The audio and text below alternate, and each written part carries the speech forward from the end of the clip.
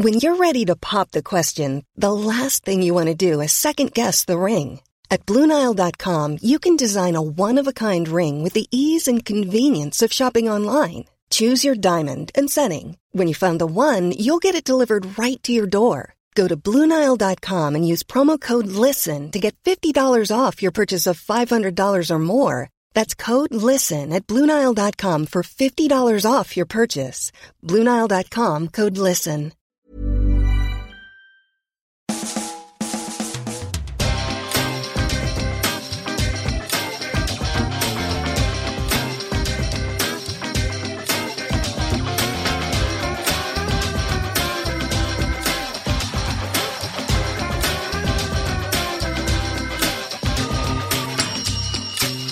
Hello and welcome to a brand new Arsblog Arscast right here on arsblog.com. How are you? Hope you're well. Hope you and yours are keeping safe and sound, well of mind and of body in these strange, weird times that we're still living in. It's an international break, of course. Interlull week. We're all sitting, hoping and praying and keeping things crossed that our players come back safe and sound from their travels. No injuries, no aches or strains or anything like that. I do suspect, however, there's going to be a little bit of fatigue, because some of these guys are scheduled to play 3 games in a week.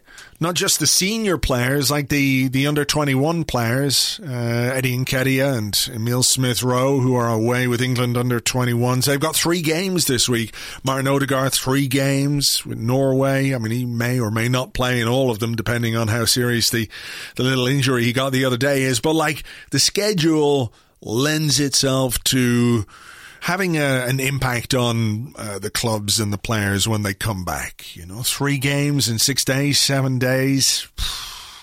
It's a lot. And I know the season is condensed, and I know why, and we all know why, but I do wonder if there were things we could have done differently to protect the players a little bit more, because we'll hear from the authorities, from the people that run the game, FIFA and UEFA and all of those things, and they'll say something like, player welfare is our chief concern. But, we know it's not. What was that Stephen King book? The Running Man.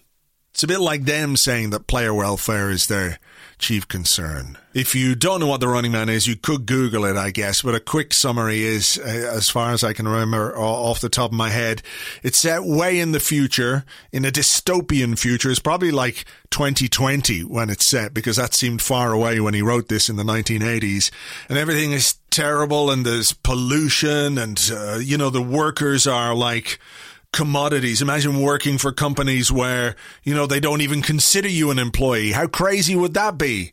Crazy, right?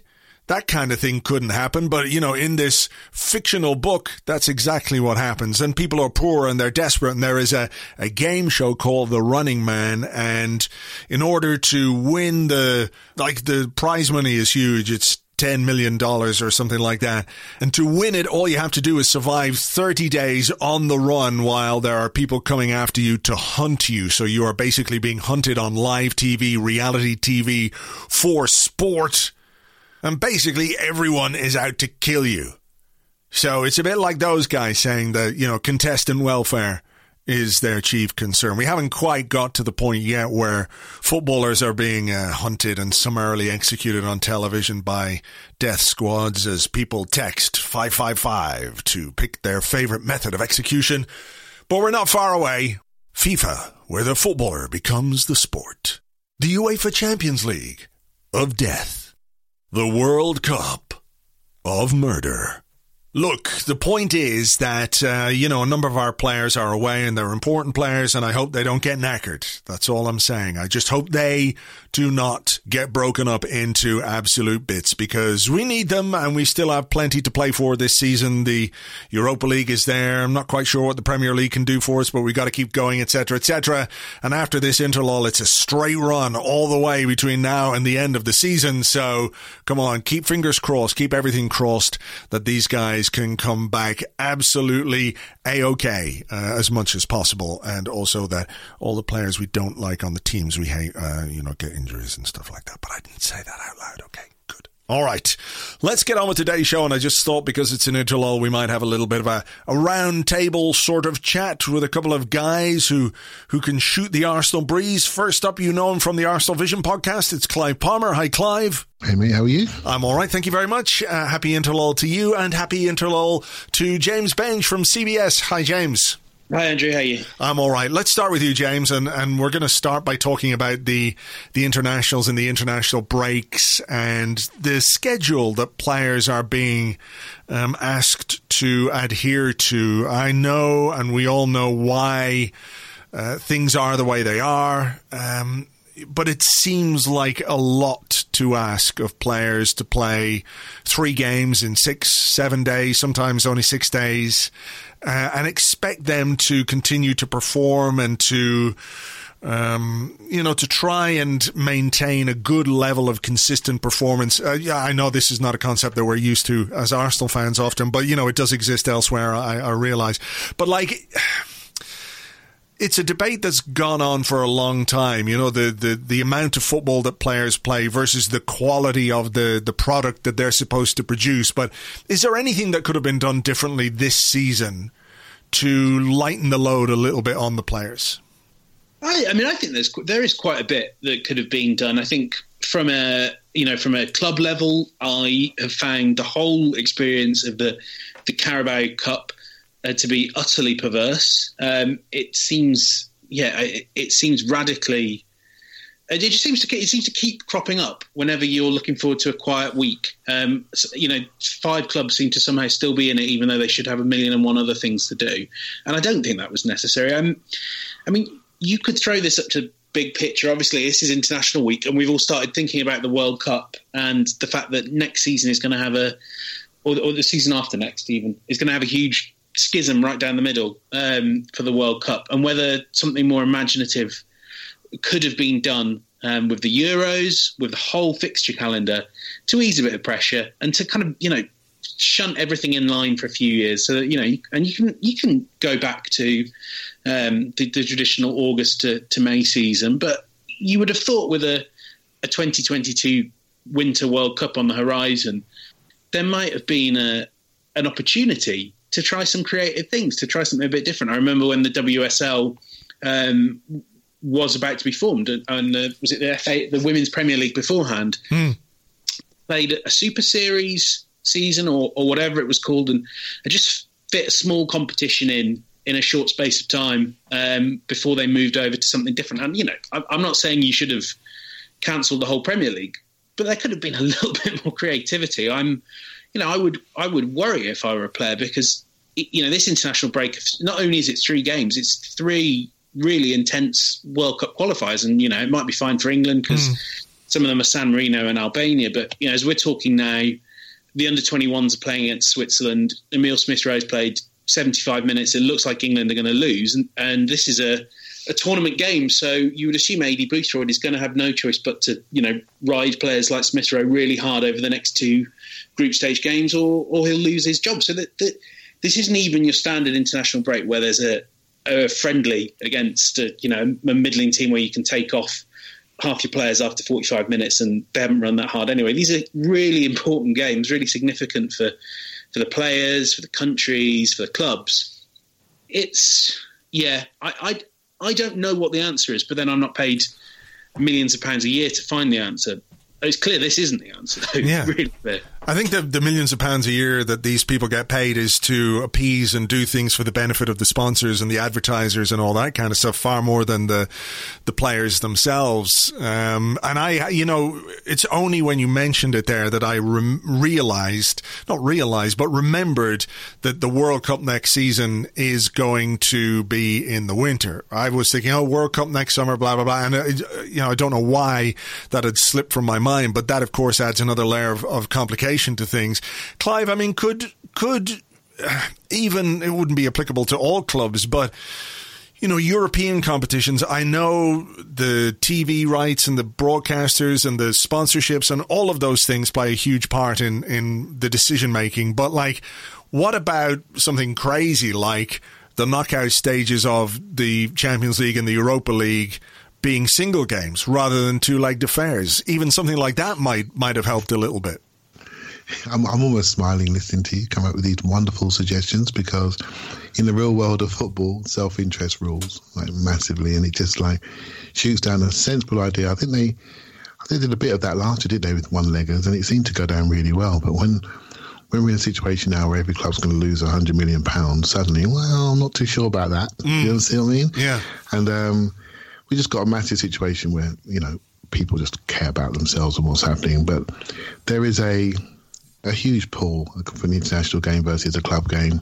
We got situations where we got our £250,000 a week striker sleeping on a airport floor for a night. I mean, that can't continue for too much longer. It just won't continue. And what will happen is the club game will internalise, you know, and it'll make sure it looks after itself. We can't have these situations where clubs are investing lots and lots of money in individuals. They've got less of it around. They're going to think, how can I increase my revenues back in? I'm going to change what the Champions League looks like. I'm going to threaten them with a Super League. I'm going to get my money back somehow. And it's just going to continue to happen. It's a sad situation. Well, we can't really look at the rest of the world, and we need to look at ourselves. I mean, we're one of the only few leagues that couldn't get 5 substitutes in. Yeah. You know? And when you look at something like that, when no one's had much pre-season, we just want to save players. There's no transfer market, so many squads are heavy because there's no market to move players on, the fringe players. Yet you got 3 subs rules, so you can't even use your squad. So we can't even sort ourselves out because the managers at the bottom of the league are trying to protect themselves. Self-interest again, driven by money. And I just feel it's really sad because I'm watching these games. I'm just watching the England game. And I'm looking at Smith Rowe like many other Arsenal fans watching that game right now, and just making sure that, don't pull up, mate. We really need you. Yeah. we're trying to get to the Champions League, which is going to make £100 million for our club, and I'm afraid we've got self-interest as Arsenal fans, and it's a shame, mate. We need some real governance, real authority before people start to govern themselves. And when that happens, the game will be fractured. Yeah, I mean, it is, you know. The self-interest thing is really interesting when you think about someone like Bukayo Saka, for example, James, who, you know, if Arsenal were smart, should have left out of the West Ham game and said, look, he's got a hamstring injury, he can't go away on international duty. Come on, Gareth Southgate, you can beat San Marino and Albania and Poland without Bukayo Saka. Like, if you don't win those games, it won't be because you don't have Bukayo Saka. Of course, you know, it will be a benefit to you to have a good player like that, but it's not as if you don't have options available to you. Instead, our self-interest was the West Ham game, which, you know, I understand, but somebody at some point has to start thinking about what happens to the players, because Saka does 74, 75 minutes against West Ham, has to come off with a hamstring injury, and now can't go away on international duty or is going to join up late. And if he does join up, you know, there's no way this kid is 100% fit. Yeah, I think in the case of somewhere like England, they do get it, and they don't need to use Saka whenever available. You know, I think that contrasts with, obviously, Clive was making the point about Aubameyang, and then you have someone like Thomas Partey as well. I think you end up in a really challenging bind if you're Arsenal, if you're the player, where these things mean an awful lot. You want happy players. You want Thomas Partey to have success with Ghana. You want him to play at the Africa Cup of Nations because that's great for him. But it's clearly not great for Arsenal that in January next year, their most important midfielder, their most important striker, potentially, they could all be, you know, off for a month, at least a month, depending on how far they get through the tournament. Is it happening in January? Happening in January. It's another case of, well, AFCON thought about doing it in the summer, but actually it's not in the African Federation's interest to have that tournament at the same time as the Euros or the Olympics or whatever the major summer event is. So let's have it. And it's also worth pointing out, often not great for the players to be playing in an African summer. Better to play in an African winter. But you know, at some stage, I think things like AFCON, clubs we've seen before, clubs make up injuries for their star African players and sort of challenge them to not go. But that doesn't seem fair. It doesn't seem right. It will inevitably seriously damage the international game. And I think that still carries some importance, some luster for the players. Although I do wonder if we get to a stage eventually where some players they stop caring. International duty stops being exciting for them in the way that it's probably stopped being exciting for quite a lot of fans. You see this on social media. You see that really people don't experience international football now through how England or Ireland or whoever are getting on. They experience it through how their players are getting on. I think we all saw the collective gasp when Martin Ødegaard rolled his ankle against, was it Gibraltar last night? Yeah. And it's a really strange experience that I'm, personally struggling to get my head around. Like, when do these games just stop mattering to everyone? When does it become too much of a risk for Arsenal to say, off you go, Martin, you go and play against Gibraltar, when Norway don't need you? Bukayo, you go and play against Albania when Gareth Southgate doesn't need you. But because at the same time, we know that it will mean a lot to you to play at the European Championships. It is really complicated, and I've probably not offered a very coherent point on it, because I'm struggling to get my head around how this all fits together, and how there will not be less fixtures in the future. Arsenal, if they're still in Europe, will be playing more European games, whether it's Champions League, Europa League, Europa Conference League, or Europa Regional Conference, Wernham Hog, whatever they call the next level down, so that everyone gets more games and everyone gets more money.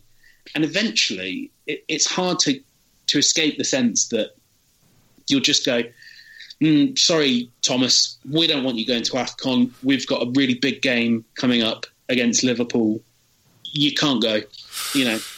That is on the horizon. We heard Arteta talking about this when he was talking about not letting players, that in the end, it's our responsibility. We're not letting players like Partey and Aubameyang go to red list zones, which obviously is a unique one-off, but it's changing the way, the current situation is changing the way clubs think about letting their players go. And I don't think it's going to be easy to put that genie back in the bottle. Clive, is there, whatever some fans might think of international football, and perhaps they can easily dismiss it. The players, for them it's a point of pride and something they want to do, to play for their countries, to represent their countries, to to appear at European Championships and World Cups and to potentially win those things, and we know what a good performance in a World Cup can do for a player's career. I mean, it made people think El Hadji Diouf was a guy to spend money on way back in the day, so there is that element of it as well. But are we perhaps going to have to think about breeding is the wrong word, but creating a generation of football players who are playing basically 11 to 12 months of the year, because the fixture calendar, the football calendar, is now such that there is no break really from football at all, whether it's pre-season friendlies, pre-season tours, pre-season tournaments. Then you've got the domestic leagues, the international breaks, the European Championships, the World Cup, the Confederations Cup, the African Cup of Nations, the European Super Club, all of those things, which mean that players are basically on the go for the duration of the year. They don't get the rest. So, is the next step in football being able to produce these super athletes, or is it a case of it becoming much more of a squad game so you can provide some rest and recuperation to these guys? I realise that's a lot to unpack, so please just tell us the future of football. As an Elliot question now. So basically, they're already super athletes. I was fortunate enough to go and watch Arsenal train, and it was quite stunning to me how they looked. When I looked at them, I thought, cranky, the sacrifice you've got to make to look like that. On the way their weight, everything about them was just physically unbelievable. And there's a huge sacrifice there, and there's a huge physical pressure. But something I often think about, and people don't realise it, at the elite level, the mental pressure is just massive. It's just massive, and we're seeing more and more. It's being exposed to us now with social media, etc. But the well-being in football, I think, is a huge topic. Much of it doesn't come out. There are probably many things that are kept inside. about how players struggle with the mental pressure of the game, not just how people critique them about the game. The general mental pressure of performing under pressure is huge. It's a huge part. And that's the rest they need. You can even see it, you can even see it with goalkeepers. Our goalkeeper's going for a bit of a dodgy spell at the moment. He needs a rest, and people say, he doesn't run about, Clive. We need a mental rest to freshen him up so he can actually play the ball out properly. Do you know what I mean? It's very important. And we have to create this time within the season now. As athletes, they're already 12-month athletes because you have to be. You meet footballers on holiday, they're always training. They have to train to keep at the levels. It's not like the old days where you come back 2 stone overweight. Yeah. That can't happen anymore. Run it off in pre-season, yeah. Run it off, throw up the hills and come back and you're there in a couple of months. That can't happen anymore.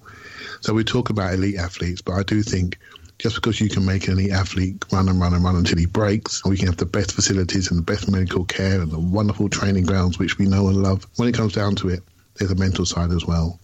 And these guys need a rest. And I think sometimes, let's be honest, we're watching a lot of football at the moment. As soon as Arsenal stops, I do miss it, I must admit. But there's a lot of football. We're watching every game in its slot. And it's mentally draining for fans to keep up with it all. And so imagine what the players are thinking. It is tough because, you turn on and you lose track of your week in some ways, because you're used to football being on certain nights and then you all of a sudden turn on a Sunday evening and it's Aston Villa against West Brom and you think, what the fuck is happening here? Sunday night was, well, look, I'm not going to say I was watching Songs of Praise, but you know what I mean? There's that kind of thing going on where your week is bookended by, okay, maybe you got a 4 o'clock, 4:30 game on a Sunday and that's it. Football is over. Maybe some Spanish football on a Sunday evening, but it is weird. And I think the point about mental fatigue is a really good one. Just sticking with you, Clive, and we're going to move on to someone James mentioned, Martin Odegaard, who was playing for Norway and turned his ankle a little bit, came off at half-time, playing on an artificial pitch. The Norway coach seems to think that he is going to be all right for the game at the weekend, which is a game against Turkey, which is a game that he's going to need Martin Odegaard for. And this is where it gets a bit interesting, isn't it? Because what he could do as an international coach is manage Martin Odegaard through the next 5 or 6 days. That's all he has to worry about, whether it's a painkilling injection or whatever it might be. Just get him through, strap him up, get the painkillers in, let him run around, and then the problem becomes one for his club, which of course at the moment is Arsenal because he's on loan with us, but it applies to all players, and we come back to self-interest. In the interest of a manager, his job is to win football matches regardless of where he's managing and everything else. It is a difficult balancing act, isn't it, for fans to try and get their heads around, because like a manager's job can depend on one result, can depend on one goal, one performance from a player. So it's difficult. I don't like it obviously when our players are at risk, but it's hard to be too critical of international managers if they take a chance that a club manager as well might take when he goes into a big game with a player who's maybe not 100% fit. Yep, it's a tough one, right? But when you see him playing against the mighty Gibraltar, and you've got Erling Haaland out there, probably worth £140 million, it's just, the whole game is not quite where it should be. These games need to mean something. They really do. You can't have that level of player out there playing against guys who are basically part-time. And then, but the risk of injury is similar, so it's not, it's just, I just don't feel it can continue for a long time. I'm not sure what's going to happen. But anyway, I'll stop calling Odegaard now. I'm going to start calling him Neo now, because after his performance at West Ham, he is basically the one player that every Arsenal fan is. He is the one. We are tracking his every movement. And if he even runs with a limp, there's a mass Twitter breaks down. Do you know what I mean? It is so interesting how players can rise up in our minds so quickly after a wonderful performance, what we saw last week. So, but there's going to be others that come along. Obviously you mentioned Saka already, and there's other players that are going to develop, because I think Arsenal are going to start producing international footballers again, rather than having footballers that when you come to Arsenal, you don't play for your international team because your form dips and you come out of the squads. And we've got a young kid there, and Odegaard has come to our club on loan, and he's been named the Norway captain at 22-23, and he's going to play. every game. And that's it. So we know what's coming in the post, really, don't we?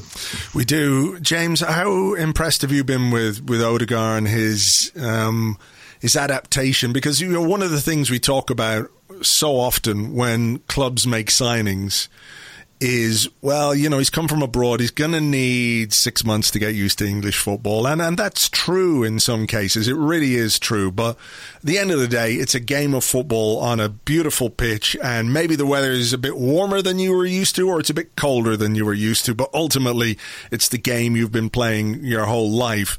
And I know there are other factors and reasons and off-pitch reasons, language and culture and all those kind of things, which can have an impact on a player and how quickly he settles. But, Odegaard has come in from Real Madrid, having spent time on loan in Holland and spent time on loan with Real Sociedad, and done well at pretty much every loan club he's come in or gone to. So from that perspective, I suppose that might have been something that Edu and Arteta looked at was, how well he does at his loan clubs. But have you been surprised at how quickly he has become so influential in this team? Absolutely. I think it's hard. It was hard to look at this loan deal, and from what I knew of Odegaard, I think we knew he was probably on a slightly higher level than Denis Suarez. But that Denis Suarez deal, it's not one that you kind of forget in a hurry, because it didn't just have It wasn't that he had no tangible impact on the pitch. It was that also there were minutes there that could have gone to Saka, that could have gone to Smith Rowe. It may not have been the right thing, but it may well have accelerated their development. Or a better loan signing. Or a better loan signing, which would. But I mean, that's in the end, realistically, your avenues for improving in January tend to be sort of the offcasts of the very best teams, and not the best teams in England, because they don't want to strengthen you. They don't want you to beat them. They don't want you. That's not in their interest.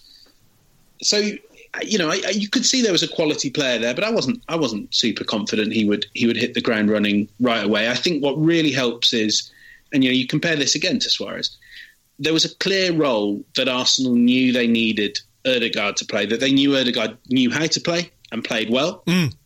There's clear synergies. If you go back and see what he did at Sociedad, just looking at the numbers, he loved to drift to the right-hand side of the pitch.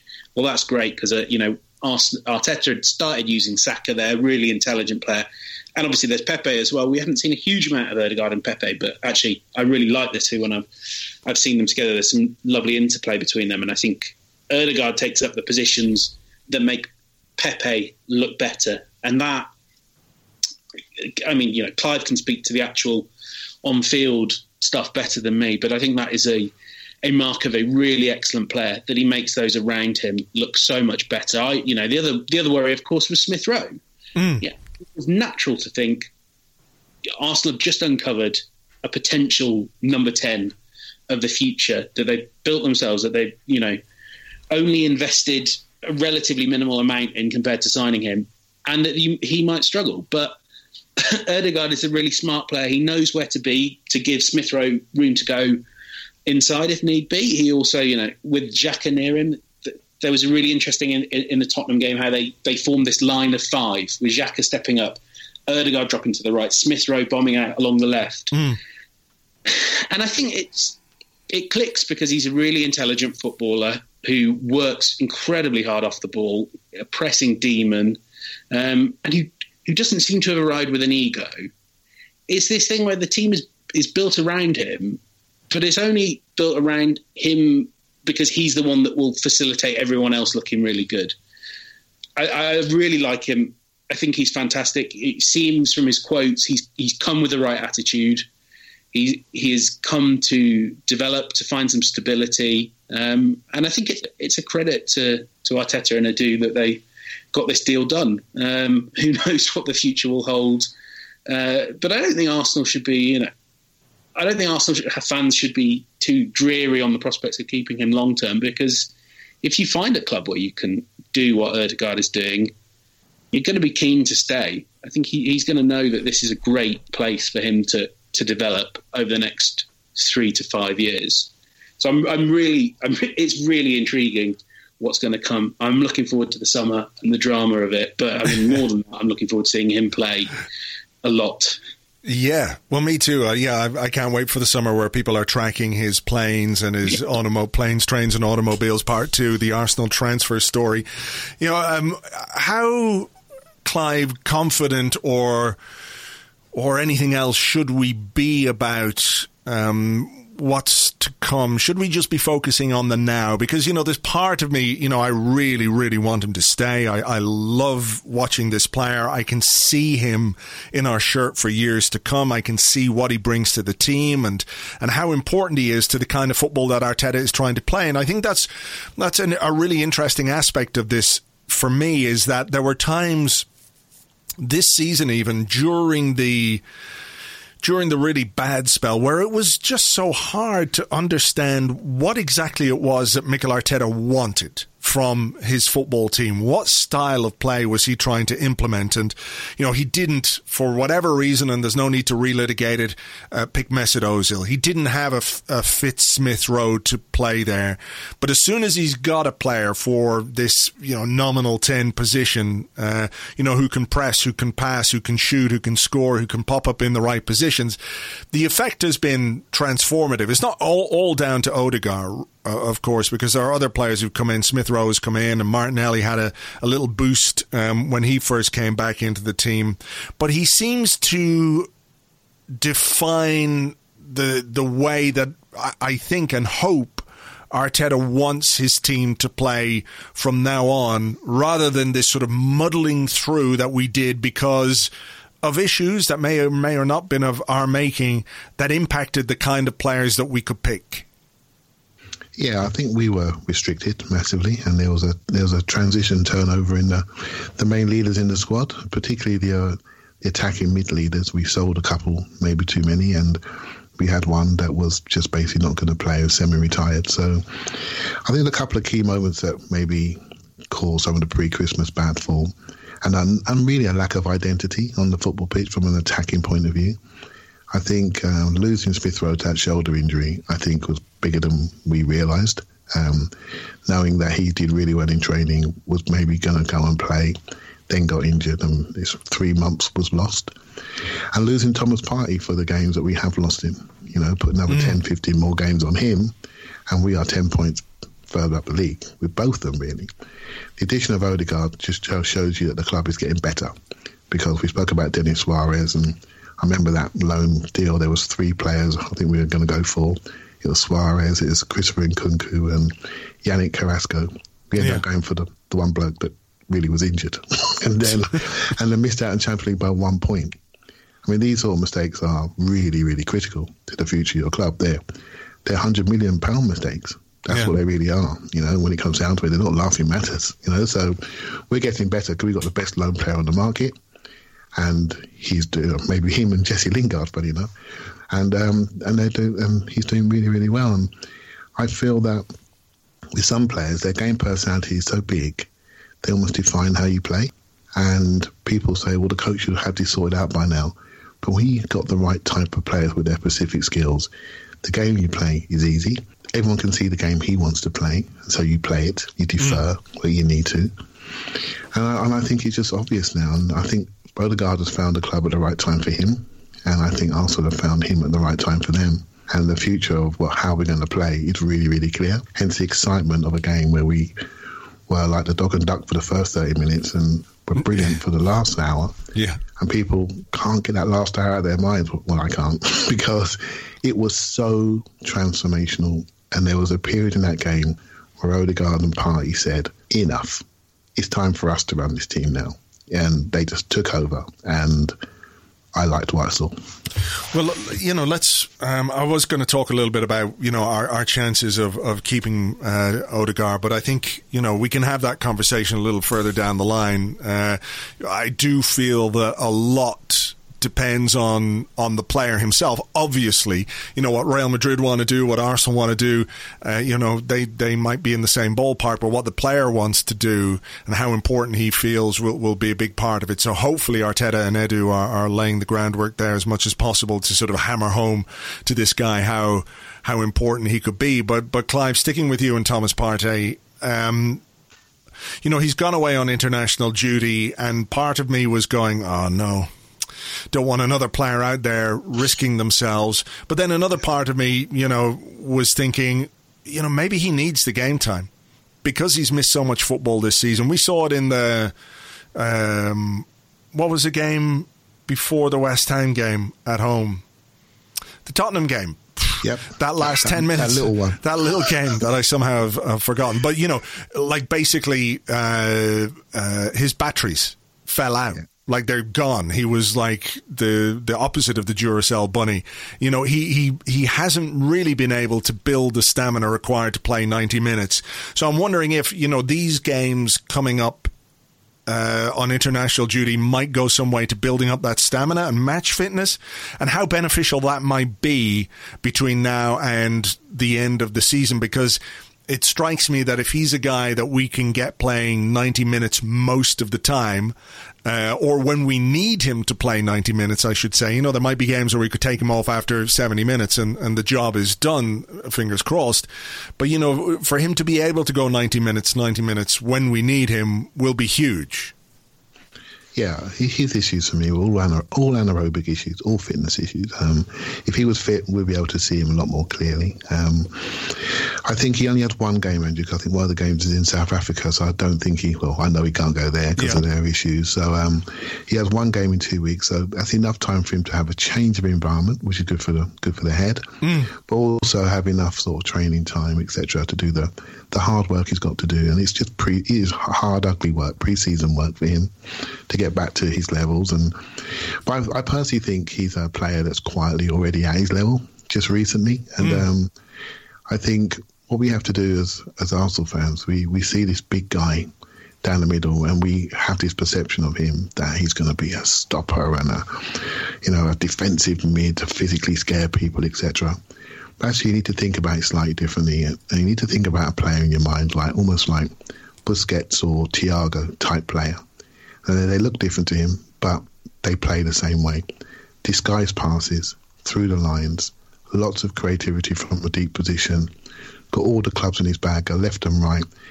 But it's just sliding through the lines. And to do that, we saw at the weekend really clearly, to do that, you've got to have ability to create the angles in the first place.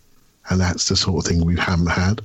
Xhaka's he's a good passer, but he's quite a predictable passer. We can see that left leg swinging out. We know exactly where it's going to go. It spins out to Tierney, or it spins out to Saka or Aubameyang, and then whoosh, there it goes into the one place that he can only go because his body's built that way. Partey's different, and that creativity from deep is how we need to view him. Not so much the what he looks like, from a physical point of view. Yeah. And that's why I think it's going to dictate his partner. Needs to be a bit more of a sprinty physical player that can create to allow him to allow him to create a little bit more. And I do think we need to re-educate ourselves on what he actually could be. If you think about him statistically from a Thiago perspective, before he sort of messed up this season, previously he was the best at Bayern Munich. Think about him in that way. I think you'll be able to read him better, understand what he's doing for the team. And Odegaard doesn't do what he did at the weekend with that Partey being there. And I think that's going to become more and more apparent. He's going to become the link to the top end of our pitch. It is interesting, James, isn't it, to watch him and to see a player in midfield where, like Clive says, and it's not to be to denigrate him in any way, but where Xhaka's passes are going.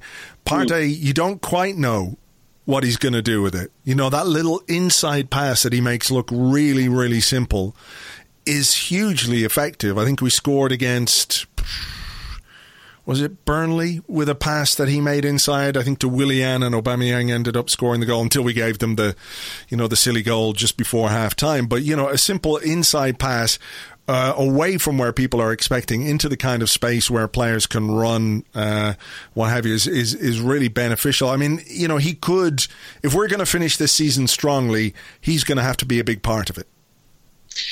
He is.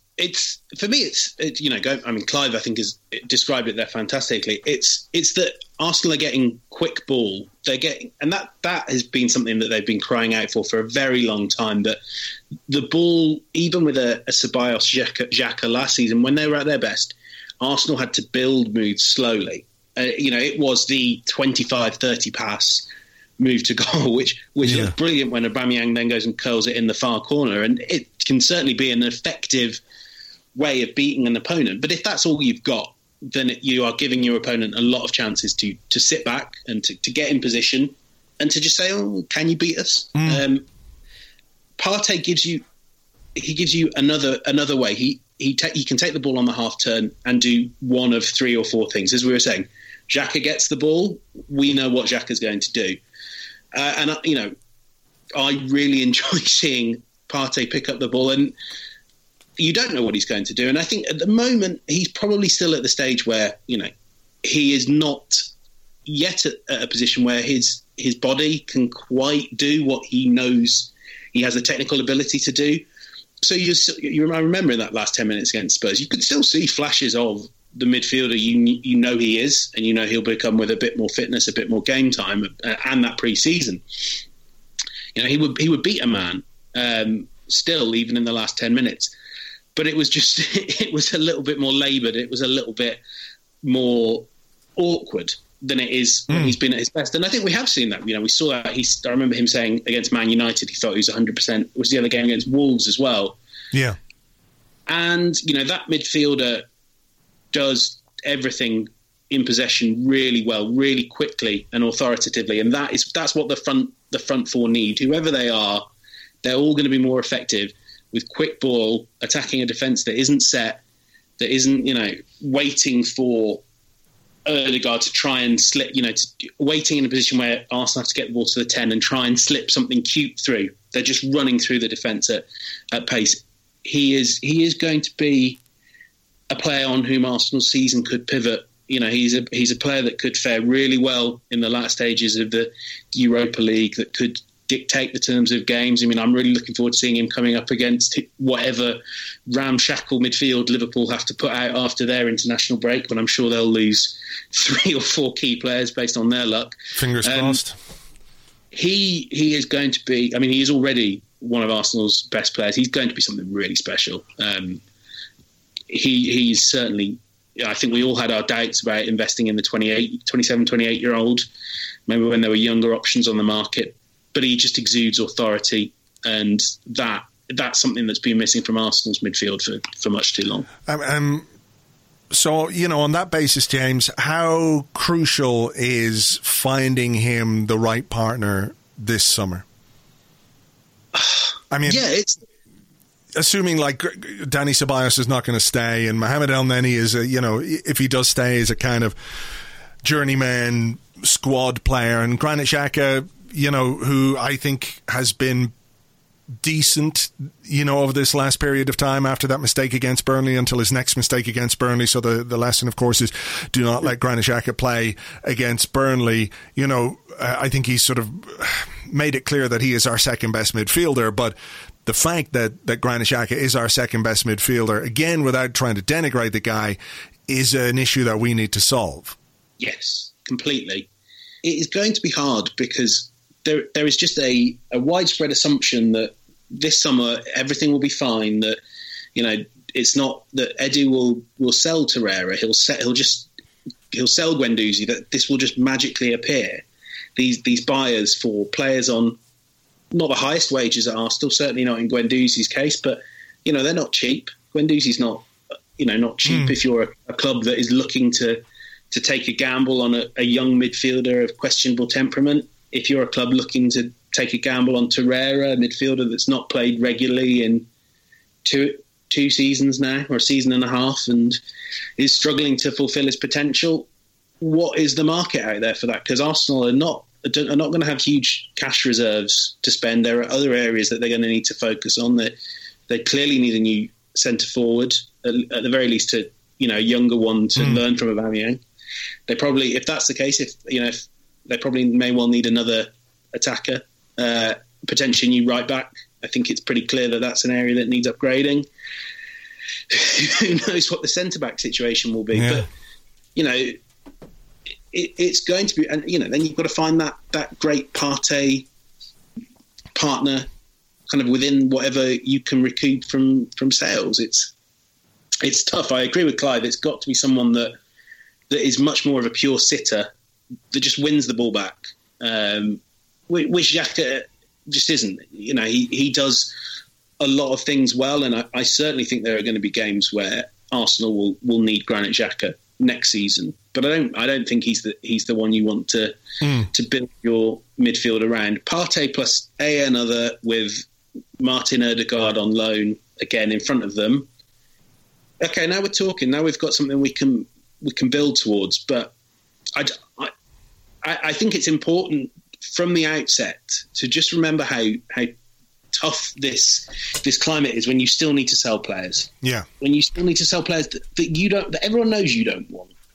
But you know, and they know why you don't want them. They know that Guendouzi is problematic. They know that the only way to make Lucas Torreira into the defensive midfielder he could be is to get out the rack and stretch him until he's 6 foot. Or play him. I don't know how you solve that. I don't know where the market emerges for those two, and the same on Nenny. Obviously, one of those three can maybe stay as your fourth choice. Maybe you have to sort of. I mean, you know, you hope that players like Willock and Nelson and Nketiah get high fees because they're English, they're young, they've got upside, and that's part of the academy is selling players like that. But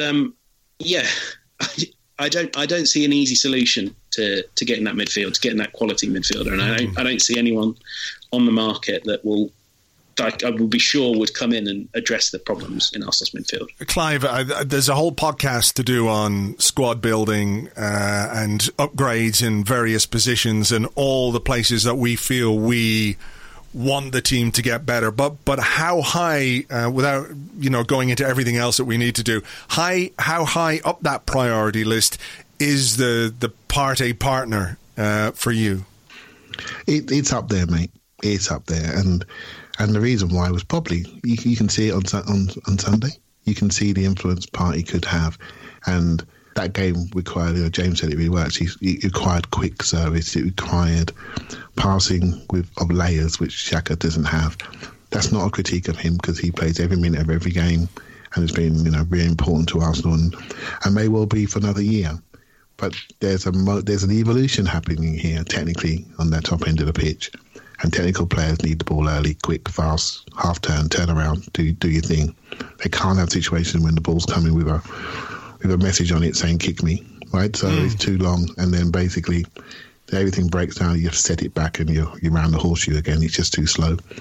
And so there are players that are more agile on the ball, show a little bit more dexterity and a bit more ambidextrous, is that the right word? Yeah. I think we need that a bit more. We need the comfort and the sprinting speed. All the players we're talking about, there's just like a little bit of sprinting speed across the ground to give us security for our fullbacks to disappear, to give us security if people do go through us, we can catch them up again. I think that's very important. When you buy a player like Partey, you're buying him at 27 for £45 million, don't just buy him and say, can you fix all our problems, mate? How about buying him and make sure he's got people around him to allow him to be exactly who he is? And it's not Roy the Rovers, it's more Thiago than Roy the Rovers. Yeah. That makes sense. How long is very important. Yeah, how long has that been our problem though? If we could just get the player who could make this guy, get the guys around Cesc who could really let him do what he does, etc., etc. It feels like something we've been looking for time immemorial. We don't invest in people properly. We invest in them, and then we love them, and when they're about to go, we normally make them captain. And that's what we do. We don't invest in them properly by giving them exactly the right people. We're going to pay them, but give them the people around them. It just takes too long. I mean, I was talking about Granit Xhaka the other day and wondering what he was. He's been here 5 years odd. And then when you see him play for Switzerland, he plays with a guy called Dennis Zakaria who's had a similar profile to Partey. Funny enough, Xhaka's looked better since Partey's come in. Yeah. It took us 4 or 5 years to work that out. I mean, it doesn't. And then now we're looking at Xhaka saying, can we improve on that? And that's what we should be doing. It's taken too long to work this stuff out. It really has. And there are a few positions in my head. I'm doing that squad building pod in my own mind, Andrew. But centre mid is definitely one of them. Agree, James. Centre forward. If we keep Odegaard, fine. We need to get a lefty left back, don't we, to allow Kieran Tierney's legs to not burn off completely. And the right back situation, depending on funds, I must say, Callum Chambers was very impressive the other day, and maybe there's a situation there where we could sell one of the right backs and actually try to work it out for another year and delay that depending on how much money's around, because I think the other positions are more important. And it's easier for you to find somebody to play right back within your squad for the odd game than it is to find someone to play left back. So there's lots of things I'd like to do. I'd like about 5 or 6 if I'm honest, but though centre midfield I think it's very important because it's a pillar in your team, and you have to build around the longest poles in your tent, and I think Partey is one of those, so we need to build around it. All right. Look, just sort of finally, a final thing for discussion, I'll stick with you, Clive, first and foremost, is the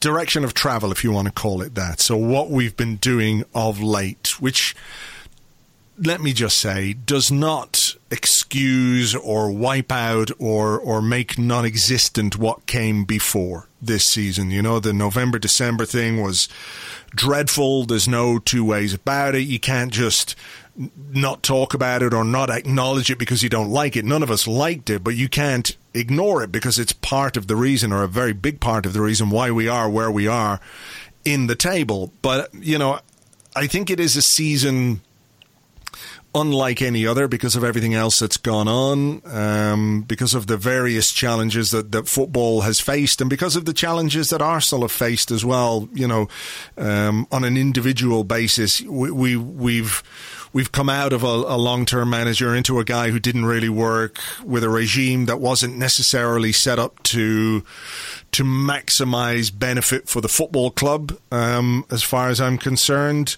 And now we're going in a different direction with a guy who's very single-minded, as we know.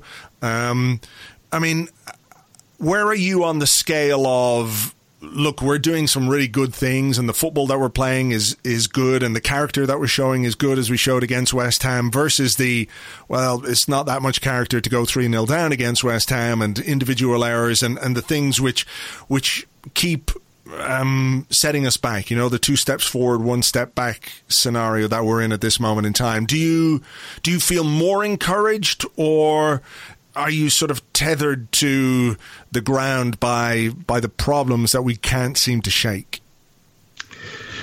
I do feel more encouraged, and the reason why, Andrew, is because the issues that we have are incredibly obvious. You know, the stupidity around our own box, the mistakes that we make, they are derailing mistakes. They are so obvious to analyse. It's like, oh my goodness, what are you doing? You know, it's just pure stupidity. Don't belong at the type of club that Arsenal are. And because they're so obvious, they're easy to rectify. Either remove those people or you up the standards and you change the culture. One of those things. But the things that I think we are doing really, really well are actually quite hard to coach. How we build up our play is really, really elite. It's really good. So we may be stupid in our own box on occasions, but in that middle third, from box to box, we are doing some really good stuff. I mean, really inventive triangles and diamonds in wide areas. Now we've got some centrality with Partey and Odegaard, and we'll get into the box. We're probably about 5 or 6 goals down, and that's probably down to our skipper not quite being as hot as he was last year and scoring above his XG, which he was doing for the previous calendar year before he signed his contract. So we've lost a few goals there. I put it down to him, but it's probably others as well, because we missed chances significantly. And so the things to fix are obvious. The things that are being sort of implemented are actually quite hard to do. So defensive structure, build-up play, pound play, wide areas, having a clear structure there, how we create overloads, how we create superiority to wide areas. Centrality now with Partey and Odegaard. That means we're harder to read now because we're going down both sides and down the middle. We're not just a fully left-sided team. So I can see the tactical development and the evolution of this team really clearly. And all our minds now are flipping to the summer. They're flipping to the summer, and what can we do to improve the personnel within the way we're playing right now? Can we keep Neo in this team? Can we keep Partey fit? Can we get him a partner? And it's all about improving the parts that we can see to make us more consistent. And I said this last week, Andrew, about lifting the floor of this team. This team is a 9 out of 10 or a 3 out of 10. And when we're 3 out of 10, we concede 3 goals. And when we're 9 out of 10, we can score 3 goals in 15 minutes. I mean, that's not sustainable. You know, we have to have players that turn up week on week and give us a 7 out of 10. As soon as they put their shin pads on, I'm a 7. Do you see what I mean? And that's when you create a league-winning team rather than a cup team, which we have been for half a decade at least. James, you know, where are you on this? Are you seeing the green shoots in the scorched earth, the salted earth that was the season that came before? You know, how do you feel this team is capable of continuing to make progress under this manager? Yeah, I think I find it hard to not see the green shoots, really. I think if you look at since Christmas, Arsenal are somewhere in the mix for the second best team in the Premier League behind Man City, and there is a chasm. You know, there is a chasm that's not going to be bridged in 2 or 3 years. This is a project, and I think in the end, throughout all of this, I've always got the sense that Arteta knows what the problems are. And I mean, Clive is right that some of these problems have been staring successive Arsenal coaches in the face, and they have not. I mean, in Emery's case, they haven't felt empowered to fix them. In Wenger's case, I think he was too engrossed in everything to get into the granular. Arteta knows what's wrong with this team. Arteta, you know, holds these players to very, very high standards, and has the backing at the highest level, and has the self-confidence to, you know, hold players to the fire, to set standards.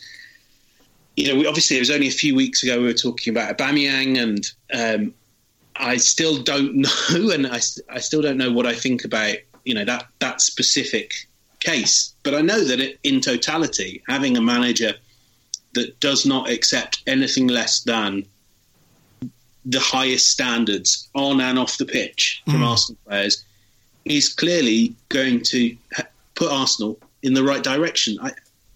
It may well be a much slower road, simply because Arsenal are coming from a lot lower a base than fans might expect, and because the last year has slowed everyone down. And I think this season is a bit of a freak season. It's a season where West Ham are competing for the Champions League, which I love the West Ham team, but you know, that's how we will remember this. This will have been the year that West Ham nearly, made the Champions League, and Liverpool fell apart, and good things weren't always reflected on the pitch.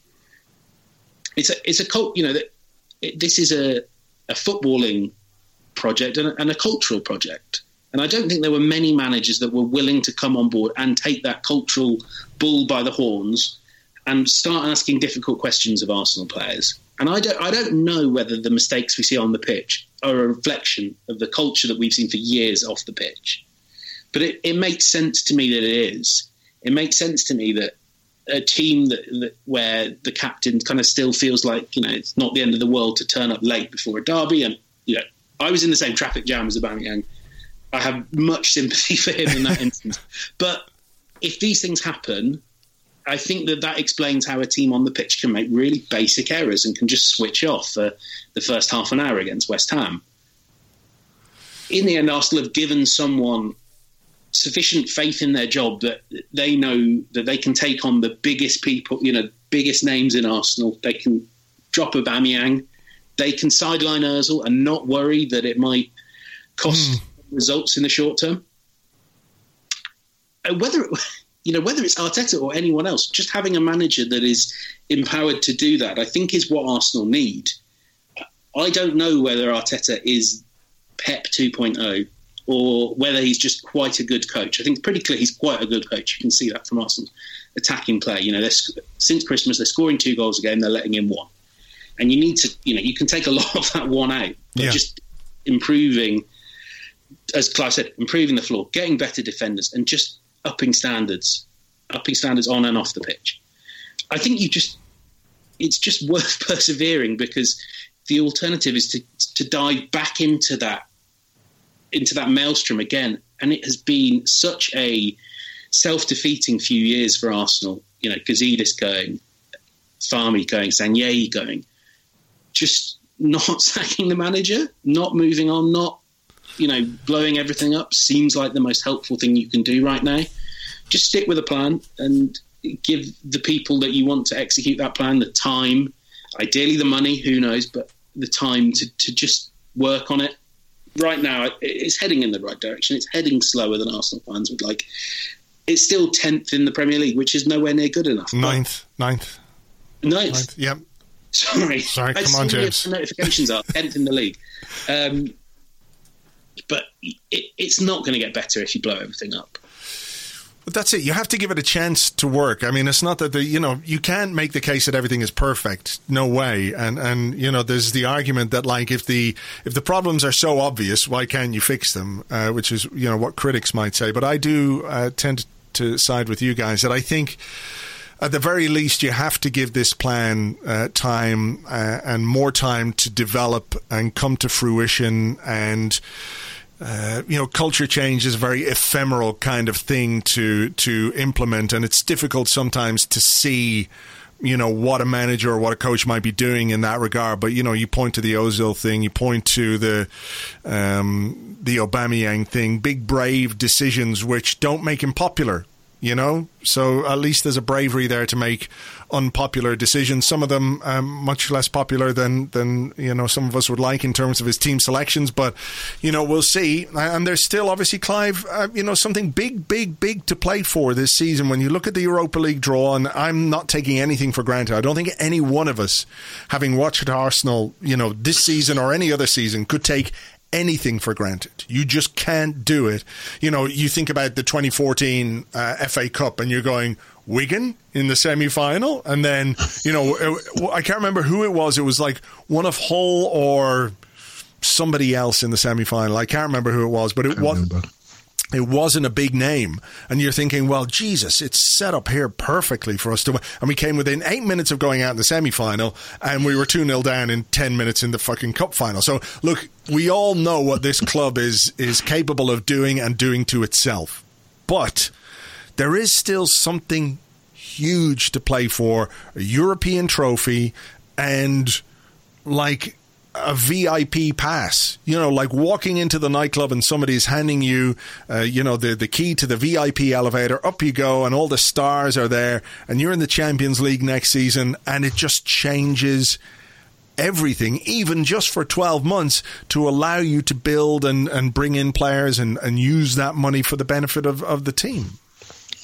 Like someone needs to let us behind the velvet rope, right? Exactly. So into the VIP section. I say, in my mind, Arteta's been hired as a 3 to 5 year coach, and we're going to give him like 2 years minimum, maybe 3, to get this place in shape. And if we win the Europa League, there you go, I've said it. If we win the Europa League, that takes a year off the project, right? It really does. At a time when every club's going to lose £100 million, there's no fans in the ground. We're not sure what attendance is going to look like next year. We hope they're going to be much better, obviously, than this year, given the vaccine situation, etc. But revenues are not fully guaranteed. So if you can shortcut the project by being in the top league and add this 60, 70, 80 million back into your pot, then you can start to speculate on signings. And it's an incredibly important time. It really is such an important time for the club. And we can't afford to have situations off the pitch. We can't, and our experienced players bringing dramas to the show, because this is really important. And I do think that we are built for this type of, Europa League performance. We're built for a cup team. Yeah. We are built this way. We can lift ourselves. We've seen it. All apart from Man City, we've beaten everybody else. Right? We've seen it. Apart from Wolves and Aston Villa, everybody else. And, we beat Man City in the semi-final last year as well. So. And we did, thank you. Andrew reminded me of that. It was no fans, I wasn't there, so I missed it. But you're absolutely right.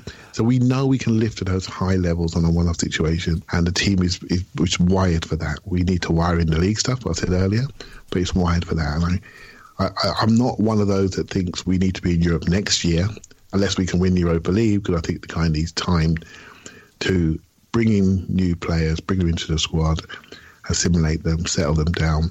But I recognise the financial value of being in Europe. I recognise the sporting value of Arsenal Football Club being in Europe.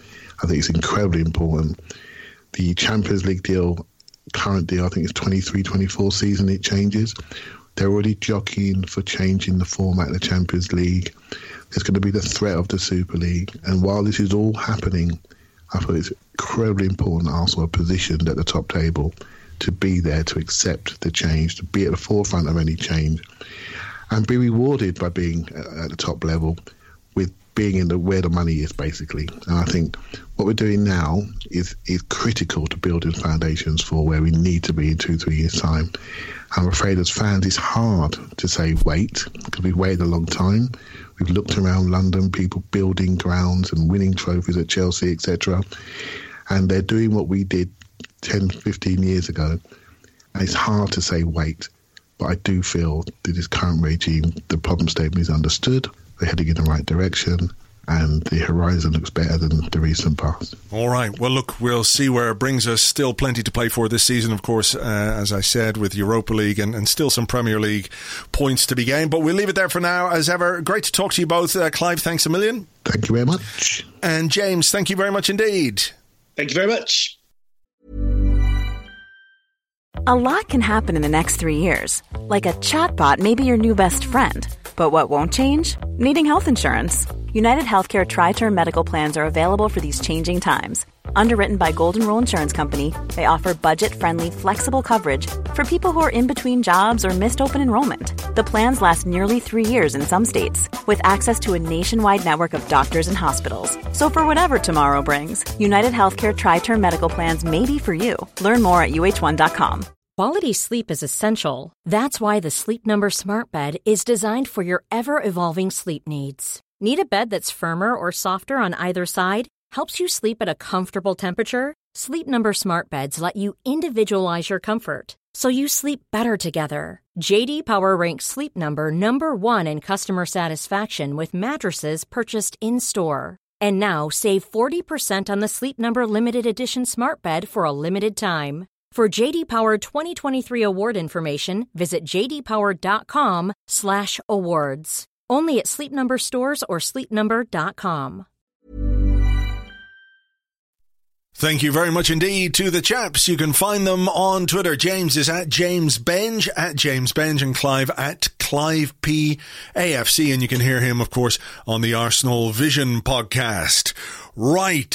As it's the interlull and there's not much else going on, we're going to leave it there for this week's show. If you want a bit more to listen to, there is a new episode of Waffle for Patreon members. It's the podcast in which myself and James talk about anything and everything except Arsenal questions put to us by Patreon members. You can listen to that. You can also watch the video of that podcast as well. You can sign up if you're not already a member at patreon.com/arseblog. And remember that your support there helps us do everything we do on the site, from the youth to coverage of the women's team and these podcasts and everything else.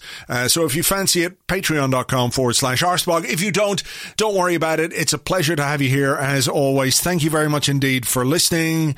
Like I said at the top, I hope you and yours are keeping safe and well, doing the best you can, and long may it continue that way. Right, James and I will be here on Monday with an Arsecast Extra. So until then, have yourselves a great weekend. Catch you on the next one. Cheers. Bye-bye.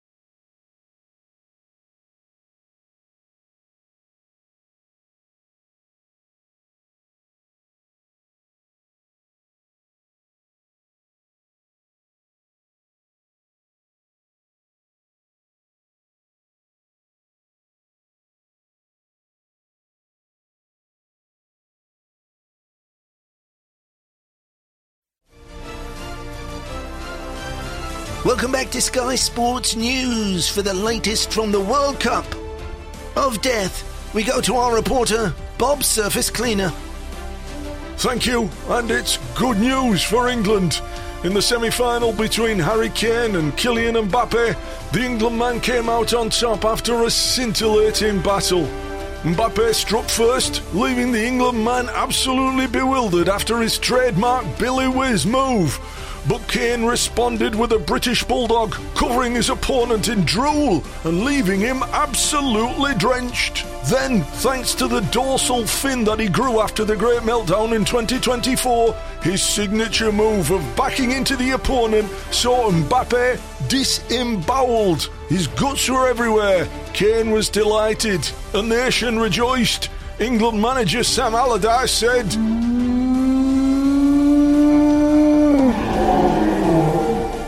So, England are in the final. All eyes now turn to the second semi-final between solid gold Ronaldo and robot Lewandowski.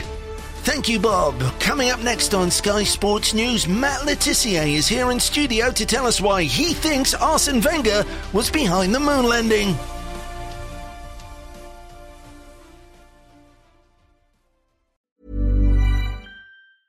Normally, being a little extra might be a bit much, but not when it comes to healthcare. That's why United Healthcare's Health Protector Guard fixed indemnity insurance plans, underwritten by Golden Rule Insurance Company, supplement your primary plan so you manage out-of-pocket costs. Learn more at uh1.com.